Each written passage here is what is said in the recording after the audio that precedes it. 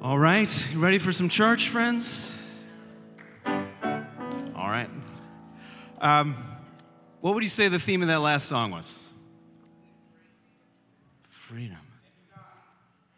Thank you, God. Right? I thank God. I thank God. So much to thank God for. Know what I rarely hear people pray and say thank you to God for? I'm only slightly serious here. Sermons. Hey, somebody's clapping backstage. Right? Have you ever heard somebody, God, I'm just overflowing with thanks and gratitude this morning because I get to listen to a long sermon. I'm choking on myself. Behind that, though, I mean, rightly so, because in the presence of every good sermon is like an all too human person, right? Behind a sermon, however, is the Word of God. And have you ever heard anybody say, God, I am so thankful for your Word? I've heard that a bunch of times, right? Here's the privilege that we have this morning. I mean, there's still an imperfect human being who's sharing a sermon. But you are going to hear one of Jesus' very own sermons today in Jesus' very own words. Did you know that there are some of Jesus' sermons in the Bible? The most famous one is in the book of Matthew, the Gospel of Matthew, called the Sermon on the Mount. It's full of wild, countercultural things that if any church ever took seriously, literally would still change the world. And there's 7 sermons that Jesus preaches, short ones, in the book of Revelation, the last book of the Bible. These ones are not preached by the earthly human Jesus when he was here in the flesh, but by the heavenly resurrected, glorified Jesus to some of the first churches of the ancient world. Now, after Jesus' death and resurrection, the Roman Empire ruled the world. They had different territories and provinces, and one of the provinces where the church especially took root early on was called the province of Asia. Not the entire continent of Asia like are on our modern maps, but the province of Asia, which roughly corresponds to like the western part of the modern country of Turkey. Maybe I should have put a map up.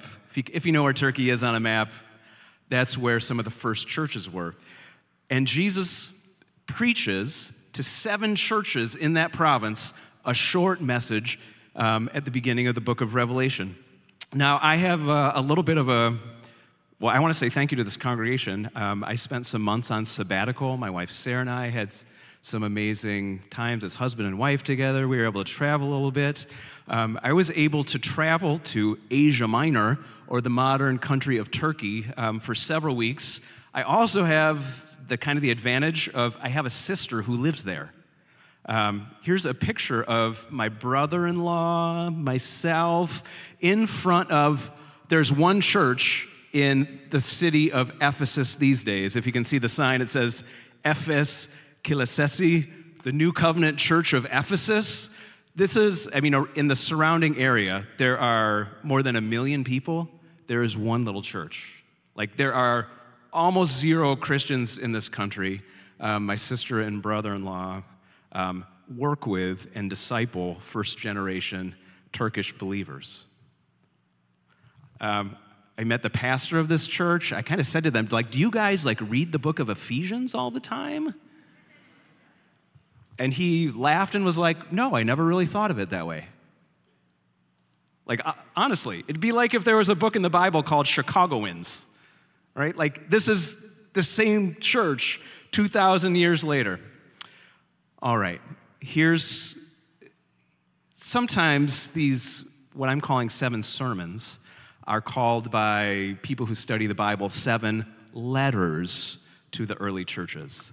But I don't think they're letters, because letters 2,000 years ago had a certain format, different than the way we write letters these days. There's some letters in the Bible. The way Jesus speaks to the church in Revelation is nothing like those letters. He's not writing them letters. Jesus asks a particular man, John, who was an apostle, to write down his sermon. So basically, John is taking dictation and writing down Jesus' sermon, and Jesus is preaching to these early congregations. And if you hear all 7 of these messages in the first few weeks of 2024, what you'll notice is that Jesus has some encouraging things to say to these churches. He typically has a challenge or a caution or something that they need to do to grow spiritually and live into their calling and Jesus' picture of who he wants them to be. And isn't the same thing true of us today?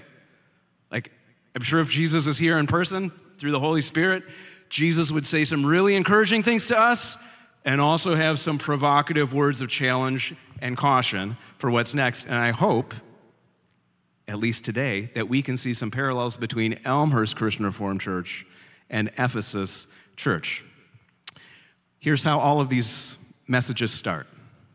Now, to the angel or the messenger of the church in Ephesus, write. Again, this is Jesus talking to John. These are the words of him who holds the 7 stars in his right hand and walks among the 7 golden lampstands. So as part of Jesus' introduction to his sermon, he wants everybody to know who he is, and his way of introducing himself to the Ephesians is to say, I'm the person who holds the 7 stars, and I'm the person who walks among the 7 lamps. Like, what does that mean? Number 1, notice that there are 7 stars in this very room right now. In several places in the book of Revelation, Jesus is identified this way. And in the ancient world, when astronomy was not quite as good as what we have, folks focused on the 7 bright lights of the sky: the sun, Mercury, Venus, the moon, Mars, Saturn, and Jupiter. Because those predictably, like ancient people, like knew the orbits, kind of, and when they were going to appear. And if you could imagine someone who could hold all of that, that would mean that they are infinitely powerful. The holder of the 7 stars. Roman emperors were so big-headed that they would often make coins 2,000 years ago that they had the front of their picture on the front side of the coin, and on the back side would have them with 7 stars, as if to say, like, I'm the guy. Maybe modern political candidates should do that. No, right? We don't need any more of that. So Jesus is saying in direct contradiction to the politicians who are running around the ancient world like, no. It's not the Emperor Nero. It's not the Emperor Domitian who is the one who is like godlike and holds the stars. In fact, church, I hold the stars and I hold you.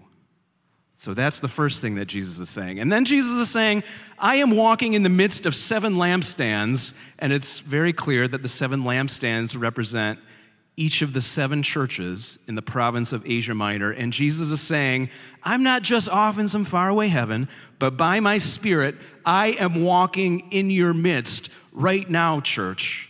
So these 2 things, Jesus has all the power, and Jesus is right here with the church. This isn't John talking. This isn't me talking. This is Jesus talking. And the same is true today, yes? Does Jesus still have all the power?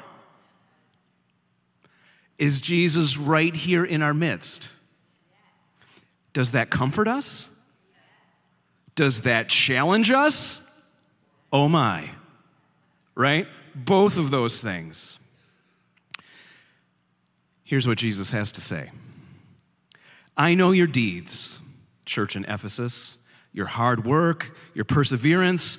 I know that you cannot tolerate wicked people, and that you have tested those who claim to be apostles but are not, and have found them false. You have persevered and have endured hardships for my name, and have not grown weary. So far, so good, right? Praise for this church. What does Jesus identify? Quite frankly, I think these things are true of Elmhurst Christian Reformed Church.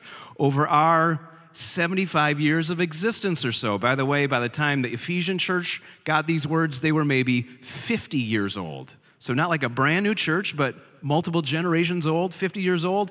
And this is a hard-working church, a persevering church. It is a church that if people go around spouting nonsense or half-truths or lies about God or faulty theology, like the Ephesians are pretty quick to be in the front of the line of like, hey, wait a minute, this isn't the gospel that we received. This isn't what the scriptures say about God.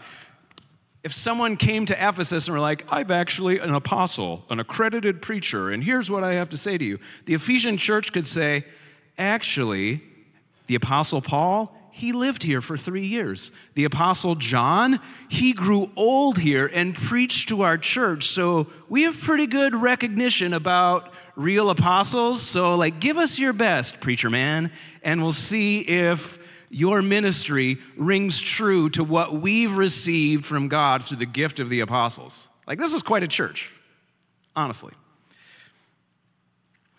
They persevered because Ephesus was a huge city 2,000 years ago. It had a port that was open 24 hours a day, goods, trade. It's an amazingly well-preserved ancient ruin, by the way. And even when there were so few Christians in the first days of the Ephesian church, they were not afraid to stand up and talk about their faith in Jesus. In Acts chapter 19, it's recorded in the Bible that a riot erupted in the giant theater in downtown Ephesus, and for more than 2 hours, people who did not believe in Jesus but believed in the pagan Greek and Roman gods shouted out loud, "Great is the goddess Artemis of the Ephesians," because Paul was there trying to open his mouth and talk about Jesus. Here's a picture of the stadium or the theater where this happened. I shot that one in panorama, so it looks a little weird. You could still seat 25,000 people in this theater. Like, this is a big place, and these early Christians were up against it. And Jesus is saying, for 50 years, Ephesian church, good job. It was also a very intelligent city. They had one of the greatest libraries in the ancient world. The front of the library survives to this day. Like, do you know anybody who builds stuff like that anymore? I mean, it was fairly impressive to walk by there and to walk through the front door of the Ephesian library. On the other hand, what happens when you get so fixated on the truth and so entrenched as a countercultural minority in the midst of a big sea of people that you don't know has the same faith as you do? You have the possibility of maybe entrenching too deep, becoming so truth-oriented that you become kind of intolerant and brittle. And this is quite possibly what happened over the decades in the Ephesian church. Listen to what Jesus says next. And yet I hold this against you, Ephesian church. You have forsaken the love that you had at first. Oh. Can you imagine if Jesus said this to you or to us in person? Like, you guys are persevering. Elmhurst CRC, you have been faithful. But here's the thing. You've forsaken your first love. Jesus doesn't leave the church there. He gives the pattern for what to do about that. Remember how far you have fallen, and then repent and do the things that you did at first. If you do not repent, church, I will come to you and remove your lampstand from its place. Think to any church that's more than 6 months old, a year old, to any believer that's been walking with the Lord for a little while, I think Jesus might say something like this: remember your first love?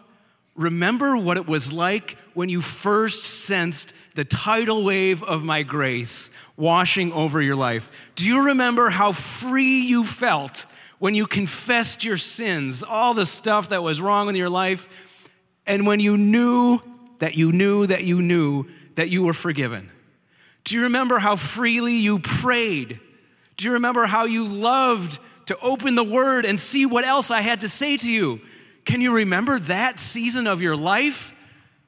That's where I want to be with you, church. Remember, repent if there's a bunch of stuff in the way of getting back there. And Jesus says, start doing the things you did at first. Now, if I take this personally to my life, I think back to a time when I was like a 12-year-old kid, I was mowing somebody's lawn. I don't know what was going on in my life, but lawnmowers are loud. I'm in somebody's backyard. It was like a big backyard that sloped down to kind of like a wetland. It was really a pain to mow that yard. I mean, they paid me for it. I was happy to do it. Somewhere halfway through mowing that backyard, I confessed some stuff to God. I said some things about my family of origin, and God moved me in such a way that I became a different person on that day. I mean, I still looked the same. I didn't suddenly get smarter, or, I didn't get a personality transplant. All the same things were wrong with me. But like something shifted in my spirit because like as a young adolescent, it was a next level surrender and repentance, and God spoke to me. And no matter how bad things get, there is a place in my heart of hearts that I can go right to that place with God. I mean, not to that yard, I can see it obviously in my mind, but I know where that spiritual terrain with God is. And if you're far, far away, if you've had a parallel experience, this is God's word from Jesus Christ himself saying, I want to be right there with you again. Now, after that experience, my prayer life leapt up 3 levels to a place it had never been before. So when I think of Jesus saying, repent and do the first things, part of what Jesus is saying to me is I want to meet you in prayer, man. Like the way that you prayed when you were 12 and 13 years old, when it seemed so fresh and new. I was so hungry for the scriptures at that point. Not much intelligence, not much theology, but my appetite for the scriptures was as high as it's ever been in my entire life. And I know that if I were to follow Jesus' words and remember, I'm trying it right now, and repent and doing more of the first things, it would mean more of that. It would mean a brighter prayer life, it would mean a deeper scripture life, and it would mean a fresh wave of patience for difficult people who are around me. Those are 3 things that happened to me immediately. How about Elmhurst CRC? We've been around for 75 years as a Christian Reformed church, maybe 100 years as a church, as a gospel tabernacle before that. I'm not going to tell the whole story now, but this church started with an amazing conversion of a husband and wife who had a mess, a hot mess. They started inviting little kids over to their church, into their house on Sunday afternoon. And it eventually became a church. I mean, so many people were coming. Ken Lorup can testify to this because he later lived in the house. They had to knock the walls down, and when the Lorup family moved into the house, they actually had to restore some old walls. Am I right about this? Yeah. So when Jesus says to our church, maybe remember the kind of love that I gave you that started this whole thing 100 years ago, I don't think Jesus is encouraging us to sing certain songs or for the preacher to preach a certain way. He's encouraging us to do what we started with, why this place existed to begin with, to provide welcome space for the least of these little kids and to love them and teach them what the scripture says. If you're a kid, please take a book today. We want you to know more about God. And to make room for people who are a hot mess. Because that's who God chose to start this church. Not the beautiful suburban people. People who are a mess. There's nothing wrong with beautiful suburban people. God bless one and all. All I'm saying is, this church didn't start with the best and brightest. It started with the messiest, unlikely candidates. And if you look at yourself, I am happy to self-identify as a spiritual hot mess. Okay? Will you join me? Is that true of you, or do you really have your act all together? Am I the only one who's going to raise my hand? Like you're all like that? Beautiful. A company of hot mess. This is what Jesus wants to work with. He is not waiting up for all of us to be independently wealthy, to be totally trained, to have perfect theology. No, he wants to work with us, the good parts and the messy parts. Now, if we're willing to lead with that, to be honest with that, like God can do so much. He holds the 7 stars. I think he can hold our stuff and work with it. Here's how Jesus' sermon to the Ephesians concludes. Whoever has ears, let them hear what the Spirit says to the churches. Have you heard anything that Jesus has said yet today? To the one who is victorious, I will give the right to eat from the tree of life, which is in the paradise of God.